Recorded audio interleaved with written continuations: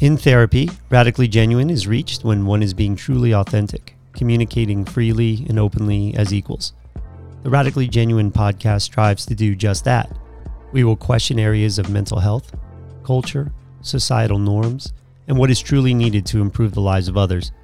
Dr. Roger McFillin is a clinical psychologist and board certified in behavioral and cognitive psychology. He is the executive director of the Center for Integrated Behavioral Health in Bethlehem, Pennsylvania. Throughout history, mankind has endured. As a nation of immigrants, the United States was built upon the notion that human beings are resilient. Time and time again, we have proven our ability to overcome the most difficult of times: poverty, war, and yes, previous pandemics. The greatest generation, born from the Great Depression, fought in World War II and left a lasting legacy. Fast forward to the last 2 decades. We now have helicopter parenting, participation trophies, elimination of grades in education, all done in an attempt to protect feelings or build confidence. Instead, we have created more emotional pain and a lack of coping skills. On today's podcast, we discuss resilience. Welcome to the Radically Genuine podcast. I'm Dr. Roger McFillin with my boys here, Sean and Kelly. My boys? Hey! I was going to say my brother and my brother from another mother. Oh, okay. All right. Let's timestamp this a little bit. We just got through the 4th of July weekend. Mm-hmm. And over the course of the 4th of July weekend, I'll pop on the TV every once in a while. You see a lot of movies, war movies, Saving Private Ryan, for example. Yep. Got me thinking about different generations and how they were coping with the challenges of that particular time. And I have to admit that I do have a real interest in history. I'm fascinated by the bravery and the courage that you sometimes see of the settler or the immigrant, those who go to war to defend their country. And it reminded me of a moment that I had with my wife's grandfather, who was a child of the Depression era and was a veteran of World War II. Actually, he was in the Battle of the Bulge. If you remember the Battle of the Bulge, It was a period of time where the United States or the Allied forces were pitted down in a forest area. Bastogne, in the dead of winter. Yep. And they had to survive that dead of winter while being barraged constantly with fire from the German army. Mm-hmm. And he was a guy, like many of their generations, that didn't like to talk about that particular period. But when he was alive, and I think I was young at that time, still in my 20s, I had to ask him questions. And the level of wisdom from going through difficult times. Well, I'm surprised he was willing to share those stories, because normally there wasn't much conversation happening and you were able to ask questions and he would answer them. Let me clarify. Okay. Yeah, he wasn't willing to go into detail other than the fact that he told me he went through his rations really quickly and he was really hungry. Mm-hmm. But as a psychologist, you're interested in things like resilience and coping. Mm-hmm. And I always refer to myself as an expert in coping. That's where my levels of expertise are. And he brought up something really interesting in terms of perspective. He said, Roger, when you go through the Great Depression and you survive World War II, everything else in life is easy, which was a fascinating perspective. He took a lot of risks. He started his own business. Mm-hmm. He invested a lot in the stock market. He took care of his money. He was a bit frugal. Is it because he felt like he had nothing to lose? Nothing to lose at that point, right? Like he had been in such a situation where he saw the worst that he needed to just live his life to the fullest.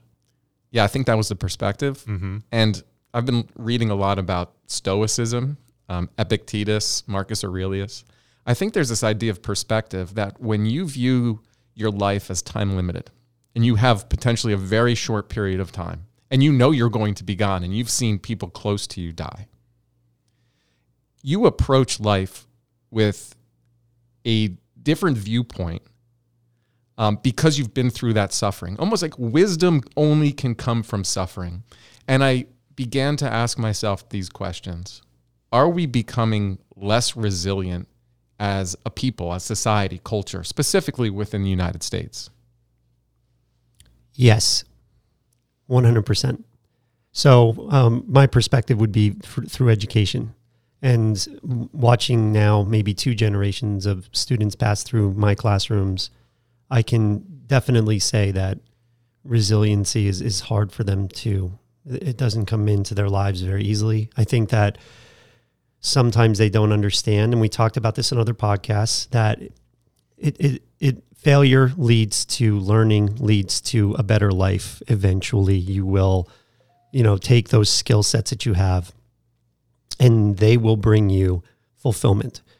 But for the most part, I would say, and this is a blanket statement overall, I believe that we are creating generations that are much less resilient than have been in the past. I'm going to frame it differently because I think it's about perspective, right? So maybe where we are right now in terms of our lives, our social status, and because of the sacrifices of the generations in our family before us, we are at a position right now where we don't have to struggle the way that they have.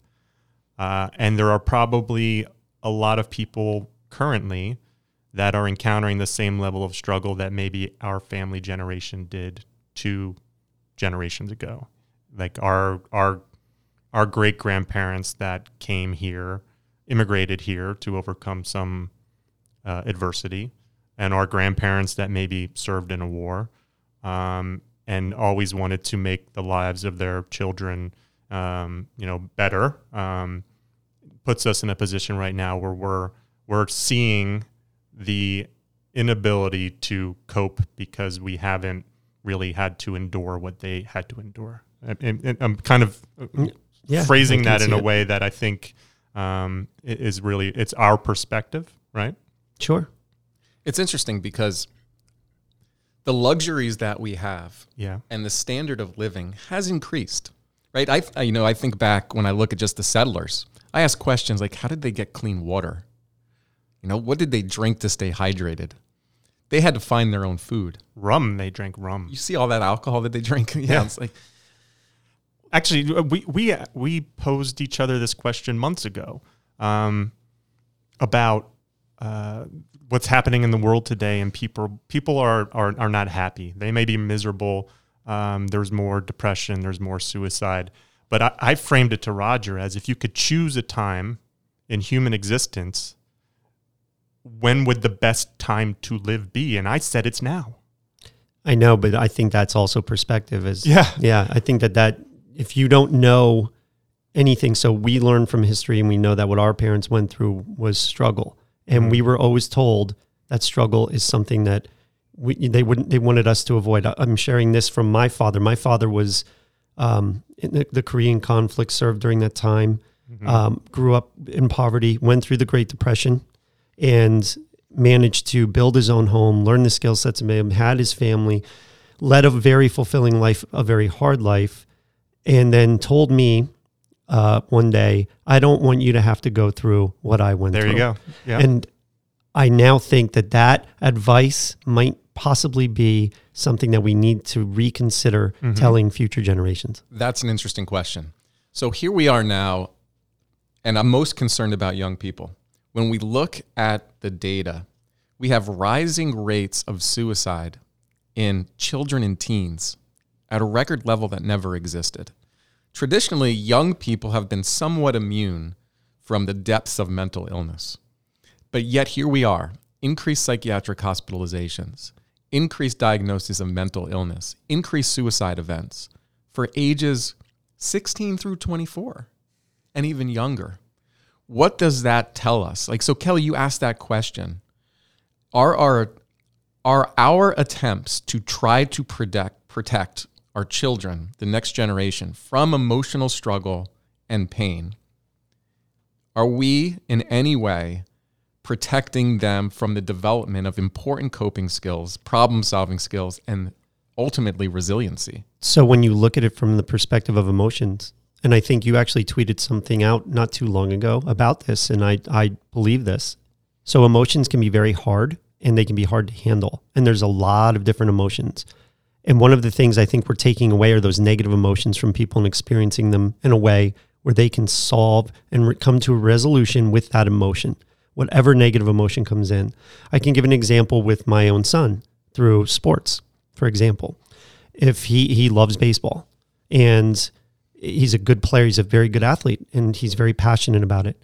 He gets up to the plate and he makes a mistake, and his immediate reaction is always to be completely down. He quiets himself. He won't talk. It's almost like he can't get over it. And there is a negative emotion. Mm-hmm. And we then, our responses sometimes as parents are, it's okay, buddy. Everything's going to be all right. Like, we're almost not allowing him to feel and go through what he needs to go through in order to cope with that particular emotion. We're Well, just saying it's okay. It's What you're talking about, I guess, is the importance of struggle, right. right? And you brought up baseball, and I remember when I was very young, I was a horrible baseball player. I think I batted like last in the lineup, and I really had a hard time, improving. And I wanted to get better. And I remember going up to the coach and saying, you know what, do I really need to be the last in the lineup? I'd really like to move up a little bit. He's like, you're good where you are because you turn it around. So you're usually on base when the leadoff comes in. I knew that wasn't true. He was just trying to, make me feel better. And my father responded by taking me in the backyard, working me pretty hard, hitting fly balls, pitching me stuff. And I remember being young and like crying to the point of like being exhausted and wanting it to stop. But time goes on and you improve and you get better.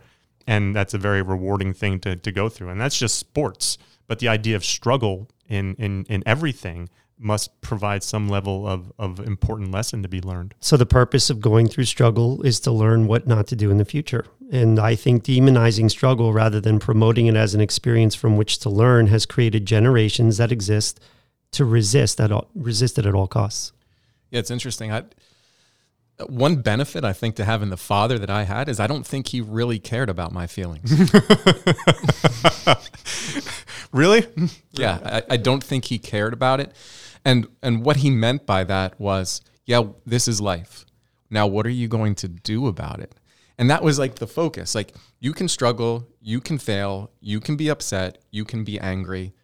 Welcome to life. Mm-hmm. If you don't want to feel this way anymore, what are you going to do about it? I'll say he probably cared about how we were, because he was my father too.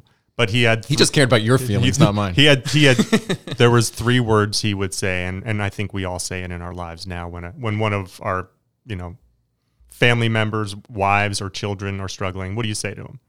Suck it up, right? Suck it up. I mean, those words were said to us repeatedly in our youth, and it was bear down, show a little grit. You know what we would think about in my field right now? That would be demonized, right? Because it would be viewed as invalidating. How so? Well, the idea of just suck it up, pull yourself up by your bootstraps is viewed within the psychology field as invalidating and potentially harmful. Now, I don't know if that's the case if it's done from somebody who loves you and cares about you. Mm-hmm. Because I look at myself doing the same thing to my children. That our father did to you. Yes. Yeah. And I don't know if it's suck it up, but the message is the same. Okay? Feeling sorry for yourself and being upset about this does not really serve you well. Mm-hmm. It's what are you going to do about it now? You can feel what you need to feel, but like, where's the problem? What happened and what do you want to do to correct it? But there's this idea of normalizing it in my family, right? Like, there's not really this idea of being depressed. My kids don't use the word depression because they were taught they were allowed to be sad, right? We don't talk about the word failure because failure doesn't exist. Not in our house. It's just like, yeah, I learned something. And this goes back to some of the research that we see with Carol Dweck from Stanford University on growth mindsets, right? What's the difference between a growth mindset and a fixed mindset? A fixed mindset would be when you come up against adversity and you struggle or you fail or you fall short, whatever that may be, if you view that is some fixed trait of who you are, now I'm a failure, right? I struck out, so I'm a failure, versus this is an opportunity for me to learn. The differences between how one person develops with a fixed mindset versus one who sees that as an opportunity is significant on our own mental health, on our achievement. And I see that we are developing more kids who have a fixed mindset. And you're a teacher, Kelly, and you're a very accomplished teacher. Like, we haven't talked about what you've done in your career on this podcast, but you're here for a reason. You've been recognized as a teacher of the year. You're I don't know what Apple does is recognizing their No, I have a shirt. I saw the T-shirt. Thank you. I did, Yeah, yes. you pointed that out. What is it? A distinguished educator? Distinguished educator. And we worked together for a period of time when I was in the school system. And you were by far the most accomplished teacher that I saw in that room because you were innovative. Kids like to learn, and it was a difficult age group to actually teach. And you were able to step outside the box and be able to create these really unique learning lessons and ways of measurement. But going beyond that, you also responded to parents in a very interesting way. And this idea of a helicopter parent who was so focused on grades and would come in and zoom in and try to protect their kid from any struggle was a problem that we were seeing at that time. And now what is the result? Inflated grades, right? Have you seen this in the culture of public schools? And what impact does this have on the development of resilience? So I'm immediately going to say that they should just basically blow up the grading system as it stands, because if a kid really wants to just get the A and the parent comes in and puts enough pressure, they'll get that A. There will be teachers who are listening to this, fellow teachers who will say, that's not me, but it is. I mean, let's face it, with enough pressure from parents that are intervening, those grades will end up changing somehow, some way. Now, I don't know that that's fair to say for everyone, but the problem is we've had that one unique person that you are talking about, I believe. I remember telling the parent that they were wrong and that they should stop intervening with his grades. And I think that was the approach that you had yes, taken. Okay. But I didn't do it I did it in a very communicatively.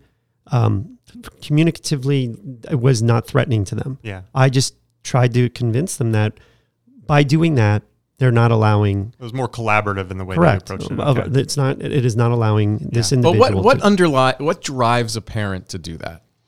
Well, why would a parent come in when a kid is struggling and blame the teacher and try to debate and force themselves upon the school system in order to get a higher grade? What's the thinking behind it? The system, okay, I'm going to answer that. I'm not saying I'm right, but it's the system itself. If I went through the system and I got great grades and now my life is all about success, then I believe that that's what my child should do. And I'm going to defend that at all costs. And if my child begins to lower their grade in some form or fashion, and I have this in my head as a parent that I'm projecting my future now, what I am on my son, then they have to do the exact same thing that I did with grades. And that's a big flaw, I believe. And I don't agree with it, but I think that's kind of where we're at.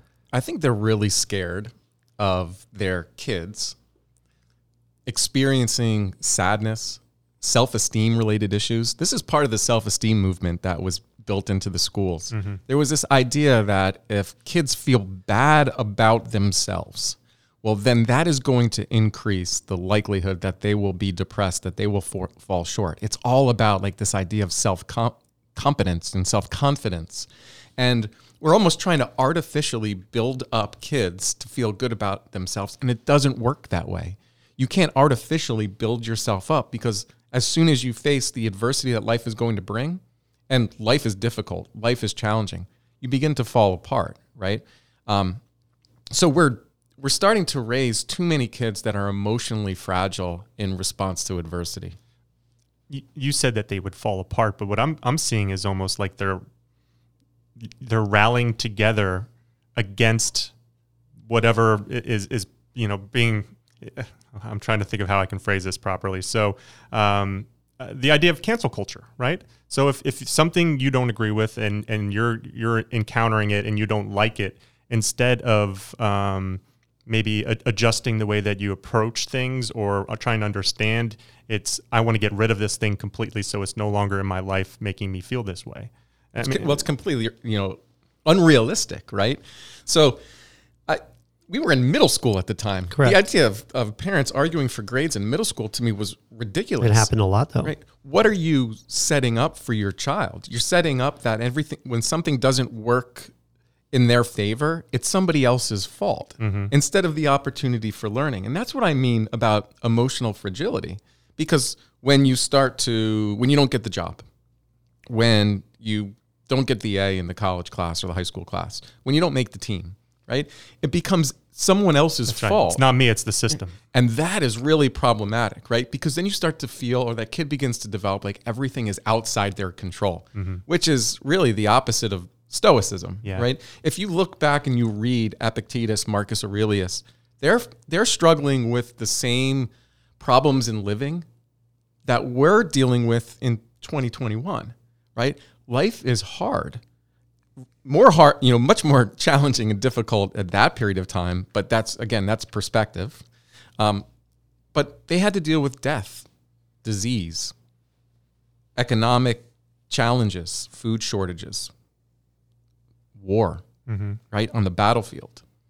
And they had, the philosophers at that time had to be able to develop a way to cope with that emotional pain and that emotional suffering that would allow them to live a life of purpose and meaning and have some degree of peace.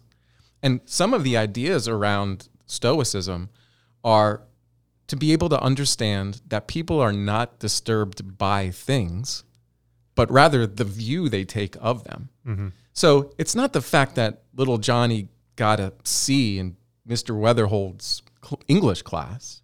It's the view they take of it. It's as if they are victim to you, the oppressor, and you are stopping them from achieving things in life. And it is their job to step in and to control that situation in order to protect their child so they don't have to go through any of the challenges that maybe they have at some point in their life, instead of viewing it as just an opportunity to be able to respond more effectively. Because you can't control what happens to you. You can only control your response. And I just think they're setting up their children when the challenges exist that they don't have the skills to be able to cope with it. So you want to know the difference between one generation to another in terms of parents. So that would have been what's called a helicopter parent. Now there's something, in my opinion, that's even far worse. So at least with helicopter parenting, it was just, I'm going to make sure that I'm looking over their shoulder at all costs. And when something I don't agree with happens, I'm going to intervene. Well, now I'm not even going to allow that person to experience it. I'm going to cut that off before they even get there. And it's called lawnmower parenting. It's going to cut it off before they even experience it at all. So it would be like this. I would get, and I have not had this happen recently, but let's just say, here's an example.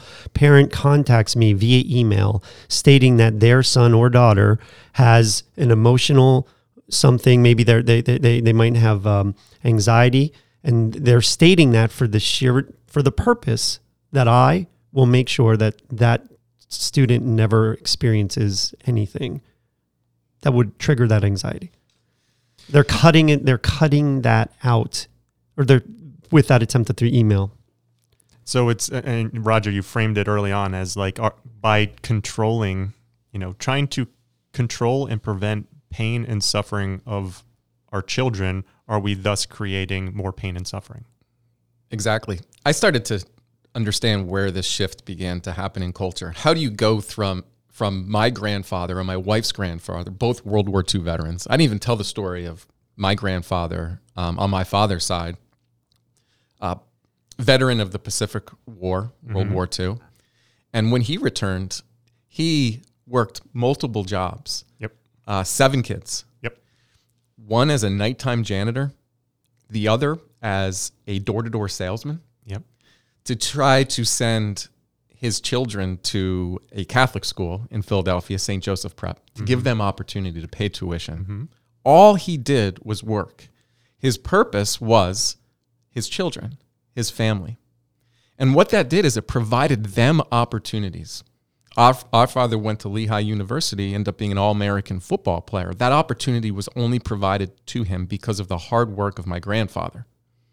And I can't imagine he ever felt depressed in his entire life. The idea of viewing his self as being an anxious person that could be controlled by that fear wasn't even in his mentality because he didn't have time. He didn't have time to think that way, right? All he cared about was being able to create a standard of living for his own children. And there was a lot of success with our father, his brothers, their family. And there's something that I've learned just from the way that that side of the family thinks about life, right? Life is something to be cherished. It's time limited. There's deep faith in that side of the family. Mm-hmm. They're all hard workers, and they don't use emotional experiences or fears to stop them because there's almost an acceptance of it. And I have to think about how that differs from generations and families that we're working with here about just their view of emotional distress. So it's almost like exercise. If you were stagnant for a while, and Sean, you've been stagnant for a while, right? Because you have an infant at home. Yes. You were telling me that you haven't been exercising. It's been over a year since I've been in a gym, lifted any weights, done all the things that I've been doing since a freshman in high school. So what would happen to you if you start the process of working out again? Let's say you want to run another half marathon or another marathon. It would be incredibly painful, followed by 2 weeks of being really sore until I overcome that period. And then eventually your body will adjust and you get stronger, and then you start getting back to where you were. Yeah, in the beginning, but it takes time. In the beginning, your experience of that is like, it's suffering. It's horrible. Right? But when you continue to do it over time, your perception of that suffering shifts and you actually start to feel better. They're like a natural adaptation process. Same thing when I jump in a cold pool or jump in the ocean. You initially begin to suffer, but the longer you stay in it, your body adapts to that. Are we addicted to comfort? But to remember, in podcast, our second podcast, I believe the number one thing to make your life completely miserable was avoid discomfort at all costs. Right. And so, taking that advice, even with my parenting, I'm trying my best to get my own kids to just go out and, do something that maybe it's out of their purview for that day, and just small little things, because I think it is important, and I do agree with that. I think that, so the question is, are we leading too much of a comfortable life? And I say yes. Yeah, and what's the purpose then to experience discomfort? And so there has to be a greater goal, a greater purpose. The point being is you are going to face hardship in life. If it is novel, if you don't know how to respond to it, it will overwhelm you. That's why even in therapy, when we talk about exposure-based therapies, there is a learning process. Especially there's this inhibitory learning model of emotion regulation or fear, where the actual mechanism of change when you start to face something that you were previously avoiding is you begin to learn that you can handle it. It's not actually the spider you're afraid of or the social situation you're afraid of. You are actually afraid of the internal experience. It's what can happen when you feel anxious. You are afraid that you will do something that will lead to rejection or embarrassment or harm to you. Ultimately, the ability to tolerate distress and to experience that anxiety or that fear leads you to accomplish great things. Mm-hmm. So all my clients, and this is the problem with the mental health system, we talk about things like anxiety as a symptom, sadness of a symptom, as if it's like a disease state. It's normal, right? So in my room, we're going to talk about how can you act with your anxiety? How can you suffer well? How can you be sad, but still get up and go to school that day? Still be able to engage with friends? Still exercise? Be anxious and stand in front of that classroom or give that speech or assert yourself. If you wait to try to feel good before you do all those things, you're going to be waiting for the rest of your life. And that's the messages that are being sent now, is that all these negative aversive experiences are symptoms of some greater illness state. Why do you think everyone's being driven to psychiatric drugs? Because that's the message. I would say, and maybe you can validate this for me, is that eventually in everybody's life, two of those things will be forced upon you.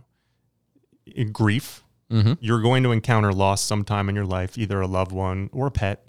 Something's going to happen and you're going to experience grief, and you have to learn how to cope with it. The other one could be heartache. Having your heart broken, being in a relationship and somebody basically saying, I don't love you anymore. You're not important to me. I'm moving on. Those are two things that are very relatable for everybody, right? Eventually, you have to learn how to cope, right? Yeah, absolutely. And those are those are situations that are normal to But everybody. Nobody can protect you from those things. No. You have to. That's going to be forced upon you in your life, and you have to learn how to deal with it. Not unless you sat on the sidelines of life and hit out. If you hit out in your house and you didn't push yourself at all, you just played video games and someone else supported you. There's no other way to be able to live life without experiencing that type of aversive, experienced loss, pain. There's no way. So there is this interesting idea that modern students have. Being a high school teacher, I hear it, so I'll bring it up.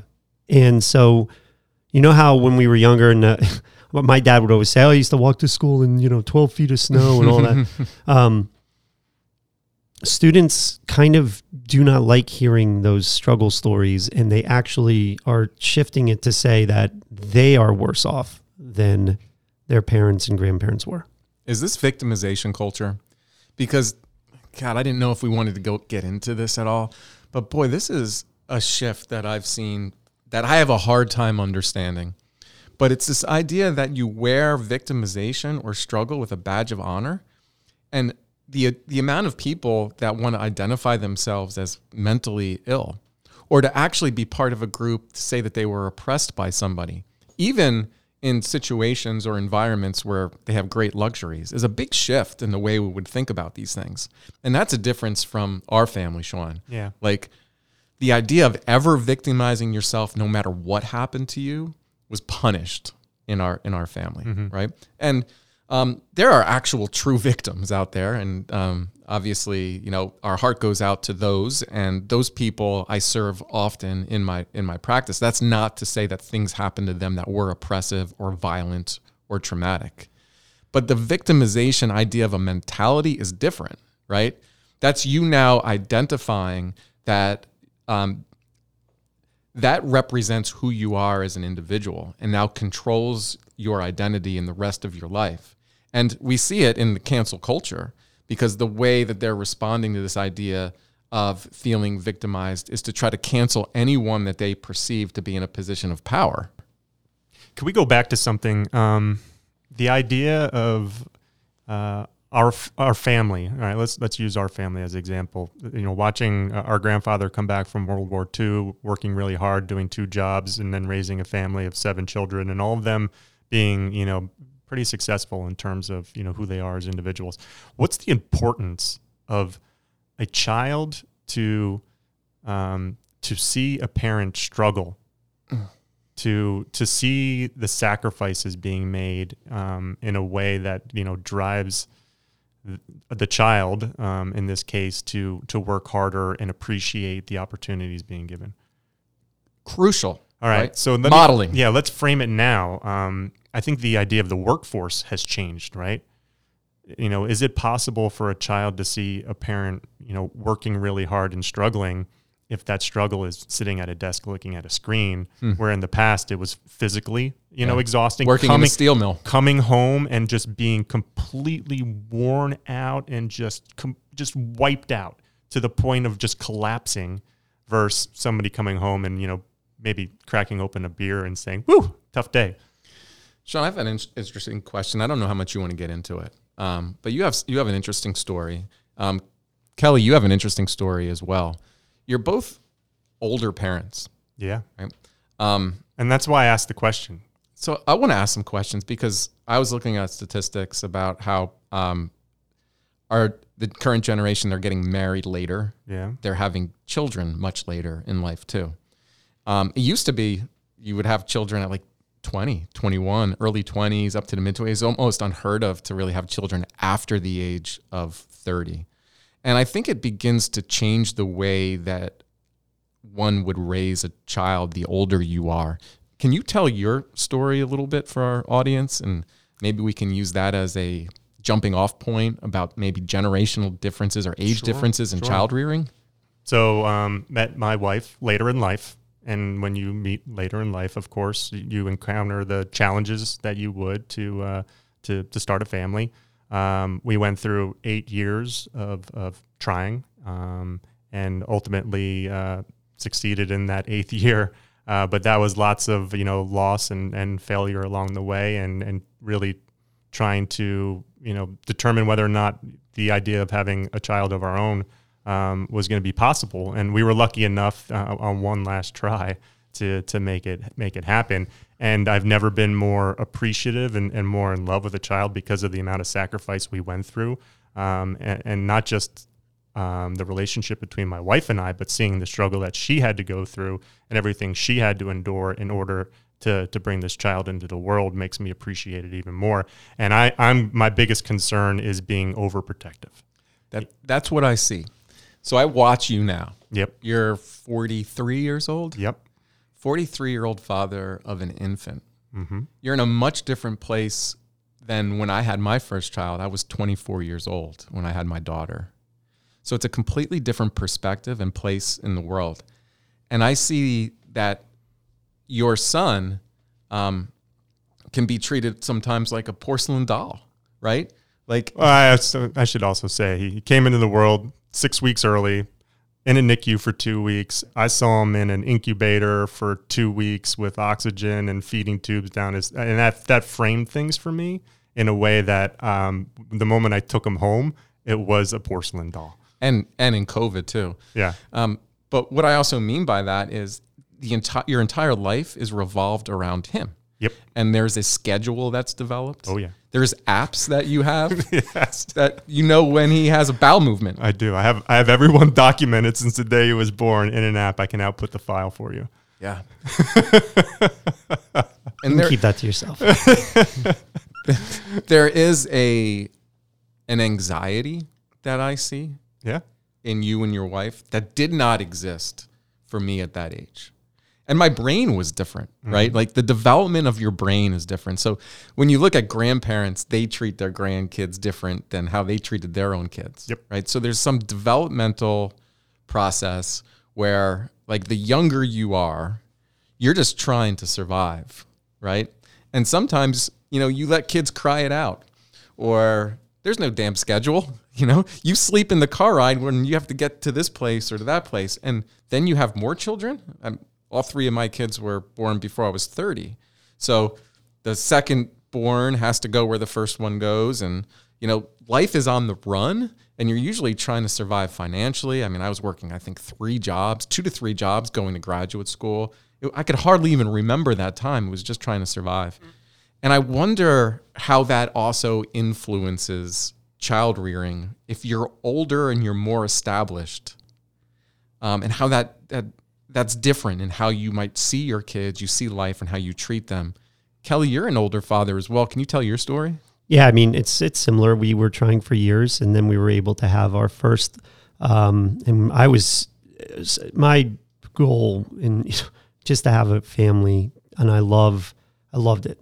And then we had tried again, and then we ended up having twins, and so it changed my world. Obviously, we were probably very overprotective. However, I was always kind of had this philosophy of I just want them to be involved, happy, active. So it was constantly like weighing on me. I always wanted to be out there doing something with them. Yeah. Constantly, like taking them on hikes, going out and doing various things, like trying to schedule different things all the time. So is there an over responsibility with older parents in order to create a life for their own children? Because especially if it was harder or more difficult for you to be able to even have them. Yeah. So now there becomes this greater pressure for you to make their lives something really special. Yes. Yeah. Yeah, I'm feeling it. I mean, the kid's not even 11 months old, and I'm feeling that sense of responsibility to make sure that he has a life that's memorable, rewarding, and I'm trying to figure out how to make it challenging enough that we don't, raise a very soft child that can't overcome adversity. That's a shift. Yeah. Our parents, our grandparents didn't feel that over responsibility in trying to make us experience, allow us to experience this life. Like it wasn't our responsibility. Like if we were bored, we had to go find someone to play with. We had to go outside. We needed to use our imagination. Now it's the parents' responsibility for play dates to entertain their child. God forbid if they're struggling, if they're upset, right? It can ruin an entire home. And that's like a shift that I'm seeing from even my younger parents. Like it's their responsibility for their kids to be comfortable, happy, and to be experiencing things in life. So, I mean, right now he's young enough that he's not going to remember anything that's happened over the course of the last year. But I'm trying to think, what healthy habits can I adapt or change in myself right now so that I don't continue this routine. Flexibility. Yeah. Right? I think about this often. How can your kids be flexible and adapt to different situations? Mm-hmm. And I'm probably most concerned about my youngest son because we created this world for him by pushing him into sports. Mm-hmm. And he ended up choosing one path, which is in wrestling. Yep. And wrestling is kind of a niche sport, but it's big here in Pennsylvania. And it's allowed him to travel around the country with other select groups of kids, has all these amazing opportunities, but he trains year round, and he doesn't necessarily expose himself to different people, different groups of people. And does he have the ability to adapt to people who are different than him? Like, is there a flexibility that he could develop through struggle, especially socially? Like, I think about that. Mm-hmm. But for as far as like infants are concerned, if your kid can only sleep in the most ideal circumstances, mm-hmm. right? Has to be at home, has to be quiet, has to be at a certain time. I think that you're creating rigidity and not flexibility, mm-hmm. right? And if your stress and your anxieties around whether that kid can sleep or not, well, then that creates a pressure and an anxiety in you. And I think children feed off the anxiety and the stress of their own parents. So that's one part that I think we did really well, is we did not do that at all. It was, you're going to sleep and that's it. And we let them cry and we let them be up in their room, and that was that. And that was awesome because they self-soothe, they self-regulate, yeah. Right? And that, now I'd like to think, because you talk about, we have, his daughters will babysit and they think the world of our kids. And I love when they say that, because it validates the fact that, look, you were always questioning yourself as a parent, always questioning yourself. But when you hear, people say these things about your kids, and it just means the world to you, that, maybe I didn't make as many mistakes, but I'm still trying to be that perfect parent, which I think is ridiculous, can never happen. There is no perfect parent. Correct. Right? Yeah, because there's no perfect human. To be a kid and to see a broken family, or to see two people not commit themselves to each other and to leave when times get hard, set something up for the way that they view stability. And that's one thing that I have found to be really important in the mental health of children. It's about this idea of security and predictability when you're young, right? When you can build this idea that there's something that's somewhat predictable and understandable, even in challenges, you can learn skills to do so. Conflict resolution is a big one. But what happens, like, the first time, you're in conflict with another person and you don't have the skills to assert yourself and work through it? Mm-hmm. What do? Badmouth the person, run away, ghost them, all these things that are happening in society. There's less stability in relationships than we've seen at probably any other time in recent history. Yeah, and I think you're talking about just society as a whole, but put yourself into the corporate world. Like, you are going to have debates and discussions where you are not in agreement. And I think, growing up the way that we did, Irish Catholic family, you sit around, you hear people arguing all the time. They argue, they have discussions, they have debates, they laugh at each other, they call themselves idiots. Oh, you're an idiot, you don't know what you're talking about. At the end of the day, they hug each other and they walk away and they get together again at the next holiday. That's an important lesson to observe and That's watch. The whiskey talking. But those are important things to visibly see. And I think I brought that into my career, is not taking things personally. Not knowing that we're not always going to be in agreement, that there's something I can learn, and maybe somebody can learn. It is a big one, but that's not what is being taught of this generation that's coming. All right, let's transition this. Like, how about in higher education right now? There is a culture that doesn't have a lot of tolerance for opposing views, right? You almost have to conform to a specific viewpoint in order to survive in that culture. Mm-hmm. And in fact, like, other arguments are being canceled, and there's things like trigger warnings. Have you guys aware about this Yes. type of stuff? Yep. It's this idea that if, Evergreen State University, I think you have to look that up. That story's where the whole thing starts. yeah, let's deconstruct that a little bit. Like the purpose of trigger warnings is absolutely fascinating to me. It's this idea that you have to warn somebody ahead of time that the topic that you're bringing up can generate an emotional reaction. As if you are so fragile, you wouldn't be able to tolerate the emotions that come from that human experience. That's dangerous. And whoever develops and supports trigger warnings is harming people. If you're an educator, if you're somehow in the field of psychology and you're promoting ideas like that, that's such a level of ignorance that I can't even begin to understand. They won't view it that way. They'll view it in the opposite way of what you just said. As a matter of fact,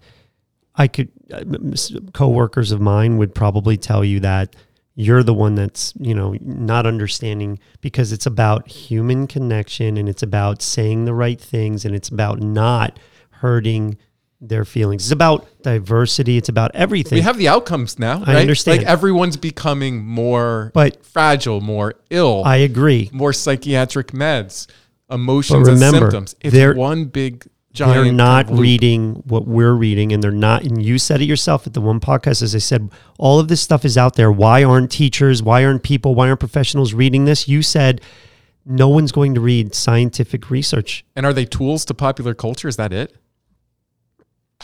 Yeah. Because it doesn't make conceptual sense. It doesn't make any logical sense that I would, hey, Sean, you might want to step out because I'm going to bring up a topic here about loss, about trauma. And I know that you had a hard time, have conceiving. So you might get upset about this. You might want to step out. No, thank you. I appreciate it. Yeah. Just knock on the door when you're done. But imagine doing it in a place where intellectual curiosity and learning from other people, you're paying a fortune to be able to be in that environment. Uh-huh. And someone who may have an opposing view is not allowed to share that view. So the idea to have debate without it being personal, without hurting somebody or putting somebody down, where does that exist now in our society? Like, where do you learn to be able to disagree? Yeah, I mean, the idea of a university was that platform where you would have It was these all based off of Socratic seminars. Yeah, and the idea of free speech being limited at the university level is quite scary, because then you have one viewpoint being communicated, and there's no learning there. It's just, this is what it is, and you need to, So this goes back to, again, I'm going to staying with this topic, but I just want to point something out when we talk about comfort and the way that people live. So this allows those ideas that you just said, saying these right things, saying, I don't want to say this, I just want to let you know that what I'm about to say might offend you. People say that, and then they go home and they lead a completely different life. I think it makes people feel better, because they go home and they're completely different, to say these things and just follow this kind of in-group mentality. I really, truly believe that. I don't think that everybody believes in their heart of hearts what they're saying, but they're going to say it. Another thing I'll bring up about secondary education, I remember one class, a professor sat there and she's sitting there teaching this, and then you find out that she wrote a book and she wants to sell her book. She wants to sell her ideas. And I'm wondering, and the ideas were all about triggering. It was the first time I'd ever experienced it. I'm like, you got to be kidding me.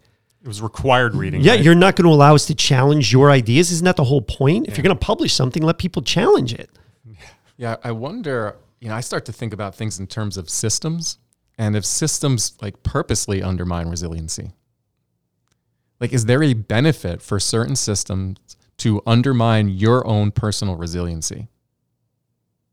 I don't know. That goes into some deep level psychops. If 95% of our entire population could think for themselves and they were resilient, what would our society look like? Well, think about this. What people turn to when they're feeling sad or they're struggling. So, substances, Entertainment, food, drugs, products, Well, whatever brings them comfort. Sure. Something to bring you comfort, to make you feel better. So, like if you can undermine your own resiliency and get you to question your own value and purpose to the group, you can be sold something, right? We all do it to an extent. Like products are marketed to us to allow us to be able to achieve something. Like we can present as if we have it all together if we look a certain way, and this can change how others view us. And that allows them to sell their products. Like the commercials, I'm much more now into like finding commercials after talking about antidepressants and the chemical imbalance. Like I'm really attuned to the messages.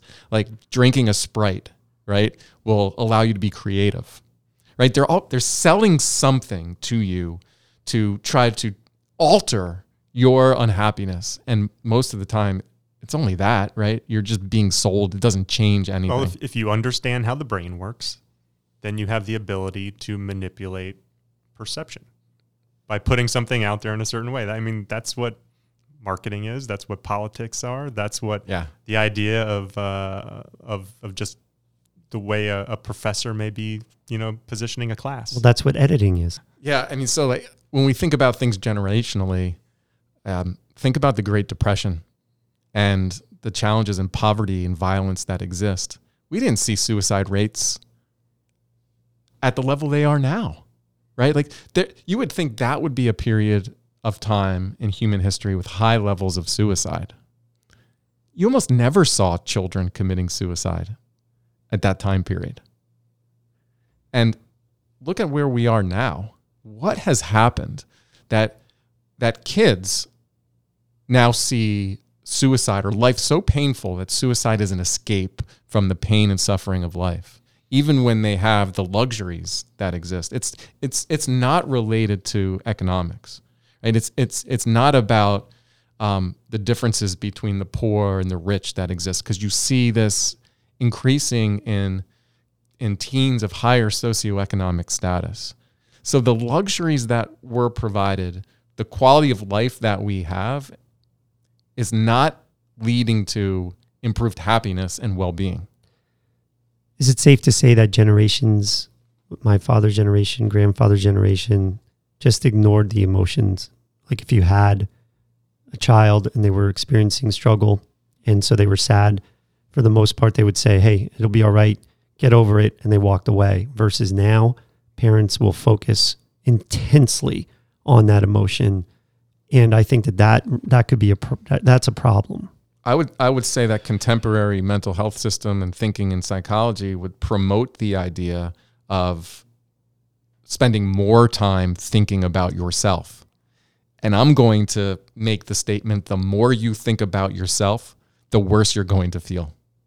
And I think I have strong evidence to support it, because when we talk about attentional control and our ability to focus our attention on what matters, I can tell you the more you think about yourself, the more miserable you will be, right? So if we're driving people to think more about themselves in this introspective way, to start identifying with their emotions, to view their emotions as problematic or a sign of an illness or something that represents something wrong within you, that's going to drive further misery. While I think if we look back at resilience throughout history, is people had a purpose.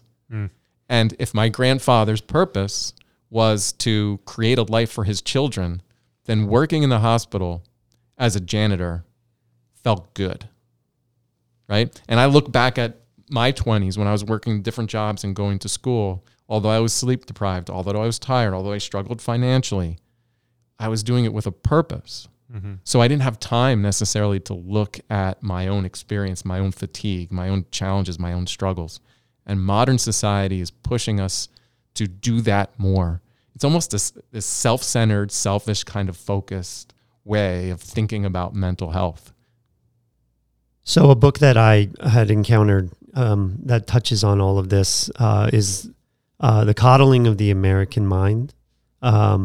How good intentions and bad ideas are setting up a generation for failure. And I would suggest everyone read this book. What are the good intentions? The good intentions are to say to people, everyone's equal, like equality, let's make everyone equal. I think those are the intentions that are supposed to be good, that we're trying to teach an entire generation. Yeah, I think we kind of touched on it. In an effort to protect people, which could be deemed as a good intention, it's actually having a negative effect. Correct. So the idea of not keeping score, trophy for everybody. Correct. Yeah, that's in the book. Who are we protecting? The losers. We're protecting them from feeling what failure is like. Okay. Yes. Yeah. For what greater purpose? To me, how is their life better from not experiencing it's that? not, but you asked the question, who's it protecting? It's protecting the parents. It's protecting the coaches. The coaches don't now have to deal with any parents that are upset. The parents don't have to deal with encountering the negative emotion that their son or daughter is experiencing. Well, they're framing sports at the childhood level as it's just for fun, but it's not. I mean, sports are competition. Competition is you get something out of it. It's rewarding when you're able to win. Isn't this idea that everyone is equal a false notion? Well, not everybody's equal, yeah. Right. Like equality and opportunity, yes, but not everyone's. There's people who are better looking, more intelligent, harder working. Thank you for looking at me. Why? What are we protecting kids from? Mm-hmm. If you're going to face a reality where you're going to fall short, where there's someone who's going to be taller, there's someone who's going to be better looking, there's someone who's going to have more money, there's going to be someone who's smarter, there's going to be people who achieve more. What are we protecting them from about this idea that everyone is equal? Well, it goes back to the idea of self-esteem movement, right? You didn't want them to experience failure at that level. Everybody was trying to boost the self-esteem of their children because ultimately they thought a child with high self-confidence would become successful later in life. So does this bring an era of false confidence? Yes. And the moment you come up against reality, you're just going to crumble? Yeah, I think Sure, what we're witnessing are people crumbling because they've never overcome adversity. They never had anybody challenge them. This comes from ideas of many publications, books, and things like that. I'm not talking about science, but I'm talking about books where fairness is going to lead to a life of happiness, right? And so fairness is different, though, Calvin. I understand, but that's where we get all confused. And if you just start bringing us down that line, then we go to where everyone else is going. But it's not about fairness of opportunity. Like, I believe everyone should have equal opportunity, but within that, there's competition. Competition exists in all levels of society, and it actually makes us better. Well, there's skill. There's skill involved too. There are people that put more effort into developing a skill that makes them succeed more than others. Like exactly. I can't go into a session with one of your clients and say, Roger's out today, but I got you.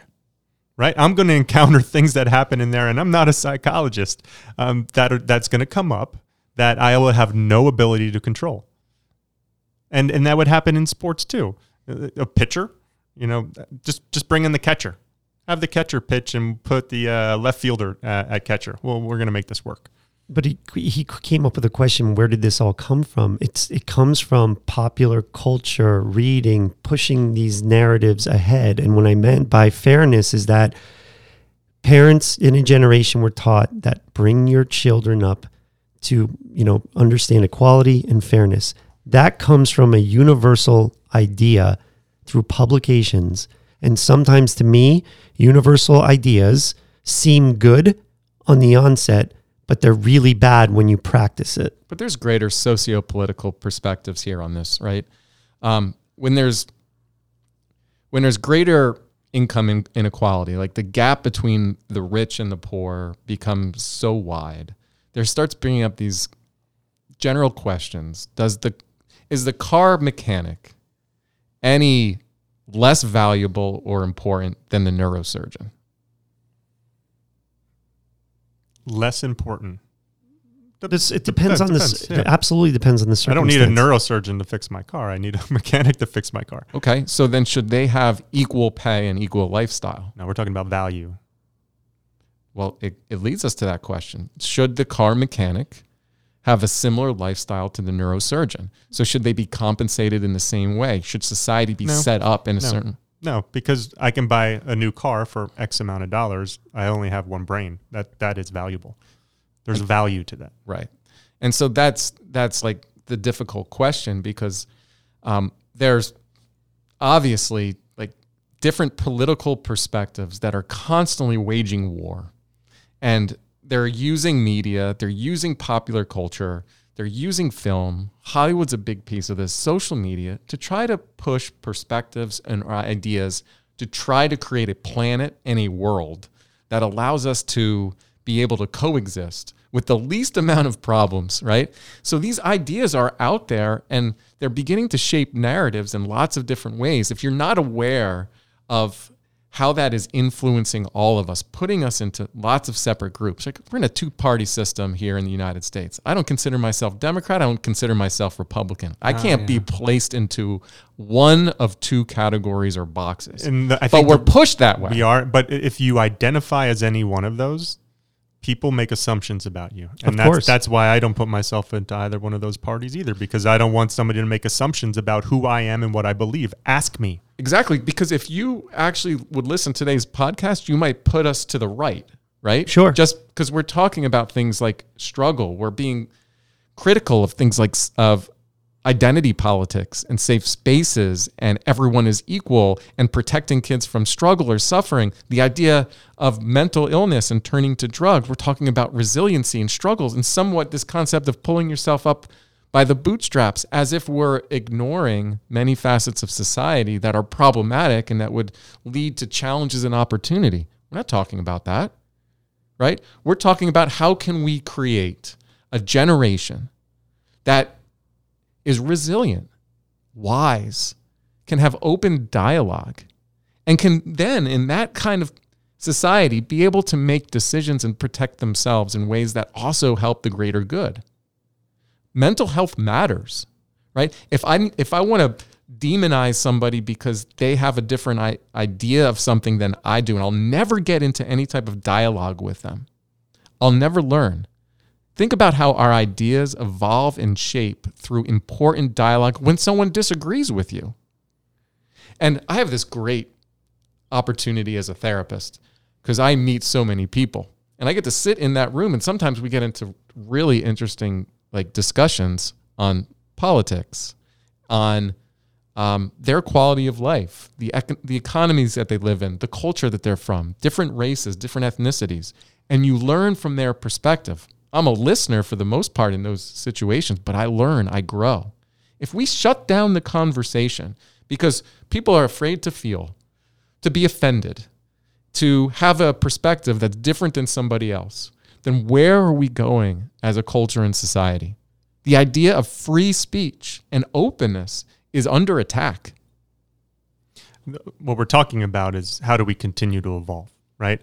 And anybody in their personal life or even in society, if you identify something that may be broken, how do you fix it? So we'll go back to the first question that we posed early on about a conversation that Roger and I had. If you were to choose any time in human history to live, what would you choose? I said now, and I still choose now. But then the idea of happiness comes in. So if people living now are unhappy, highest suicide rate, teen depression, what did we do wrong? And what do we need to do differently? And that idea of struggle and resilience comes up. So how do we adjust what had been done for the last 20 years into a direction where we can overcome the outcomes that we're seeing now? What do we need to do? How do we remove the parents from the child and allow them to fail, to fall, to struggle, to cry, to experience their emotions? Like these, I'm hoping to learn from this too. I want to understand where those failures were so that I don't repeat them. So from an educational viewpoint, the two things that we really need to focus on would be teaching critical thought again in schools, which is, again, I've said it many times, is not really truly being taught. And we also need to teach communication, effective communication. We talked about conflict resolution, things like that. Those are things that we can focus on. But you have to be able to do that. You have to be able to have people that are making policy.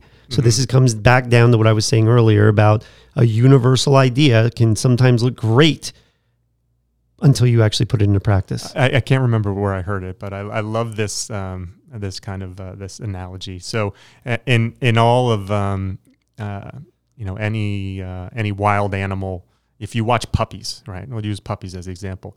Puppies, when they're young, they wrestle. they bite each other, they tug on each other's ears, and eventually one of those puppies is going to bite a little too hard, and the other puppy is going to turn around and fire back. And that's how they learn how to control, and at what point something goes from play to fighting. Children also need to do that, right? Children need to learn to play with other kids. That doesn't happen on the play date. They need to. Mommy step in, daddy step in. Yes. They need to fight. They need to learn if they've hurt someone. They need to know when to pull back if they've gone too far. And I remember my mom told this story that when I was young, I was a biter, right? I used to bite people, and she would warn people, like, be careful, he might bite you. And then one day I bit a neighbor, a parent. And my mom said she grabbed me right back and she bit me on the arm. She bit me really hard, and I never bit again. I think that's an important lesson, but I don't know that I'm going to get away with that in education. But I'll try it this year. Now, I mean, I understand the greater value and point, like that. If you are acting in some way that is not going to yield you any positive result in the future, the world has a way of biting you back. And in that, you learn. Now, when the world bites back, can you get up, learn not to bite again, and then try to be effective so you don't get bit by that world? Like, are we teaching that? Are we modeling that? Or are we coddling our kids? Like, these things matter if we're talking about solutions. I have solutions in the mental health world.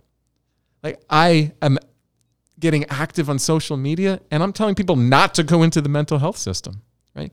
The mental health system, traditionally, historically, people who are seriously mentally ill were a very small percentage of the population.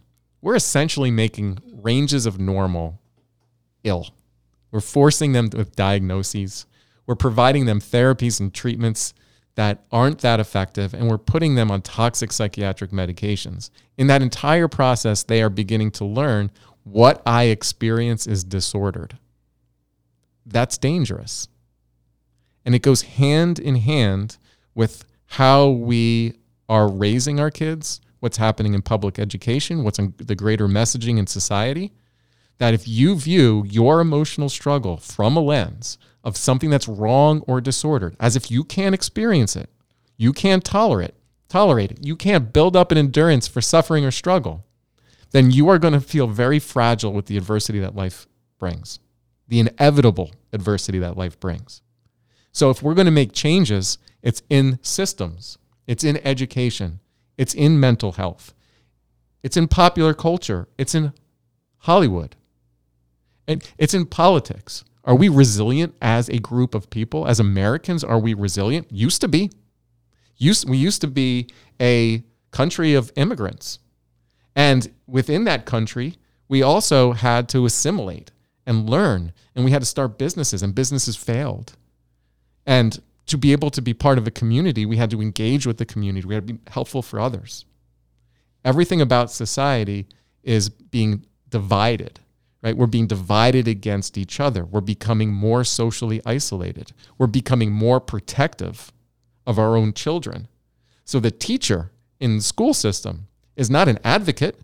You're dangerous, right? You have this power to choose whether my kid goes to this college or that opportunity or that, instead of how we used to view it, how our parents or grandparents or great-grandparents used to think about it.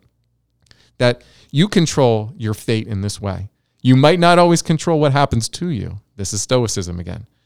You control your response.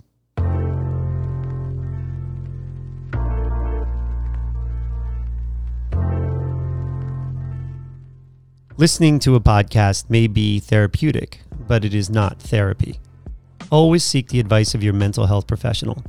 If you are in a crisis or you think you have an emergency, call your doctor or 911.